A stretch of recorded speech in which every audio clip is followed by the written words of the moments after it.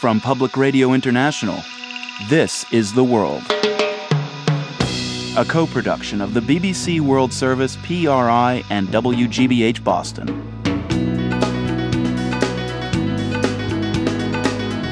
It's Friday, May 4th. I'm Marco Werman.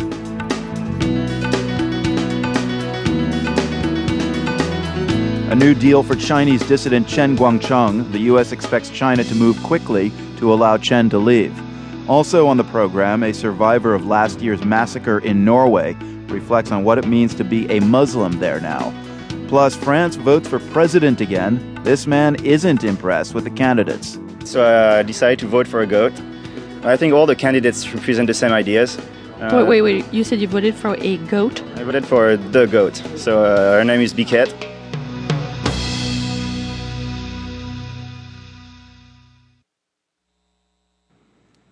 BBC News with Marion Marshall. Security forces in Egypt have used tear gas and water cannon to drive back hundreds of stone-throwing protesters near the Defence Ministry in Cairo.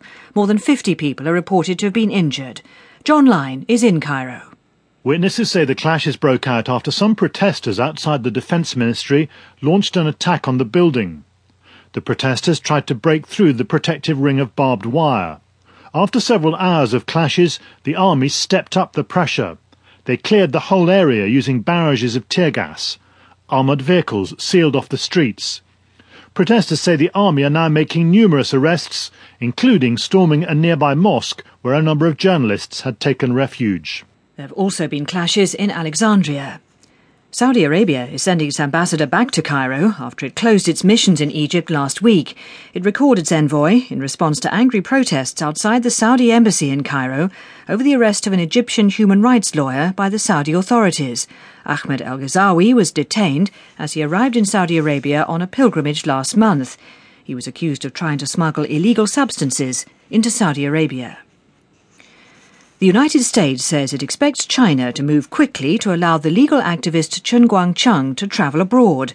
The Secretary of State, Hillary Clinton, who's in Beijing, welcomed China's offer to let Mr. Chen apply to study overseas. American diplomats have been allowed to talk to the activist at a Beijing hospital where he's been held since leaving sanctuary in the U.S. Embassy.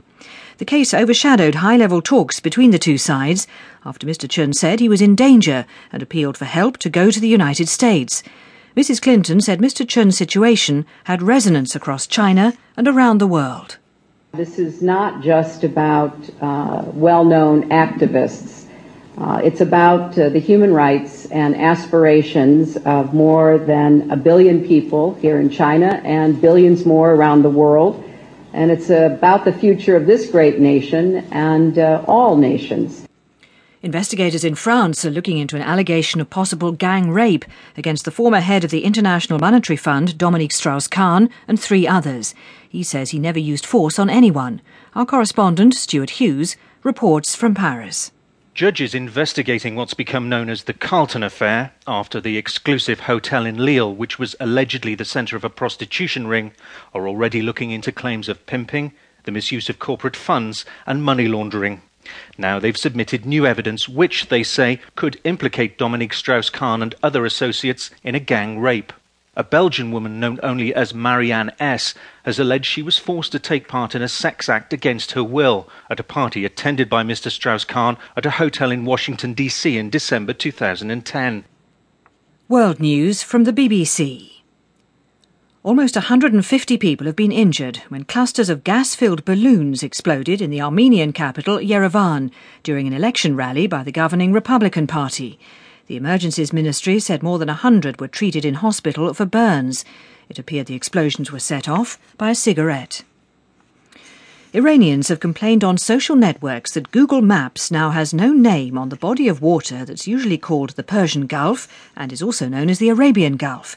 Both Iran and the Arab Gulf states say their name is the only one that should be used. But a Google representative said it wasn't their policy to name every place in the world. Sebastian Usher has more.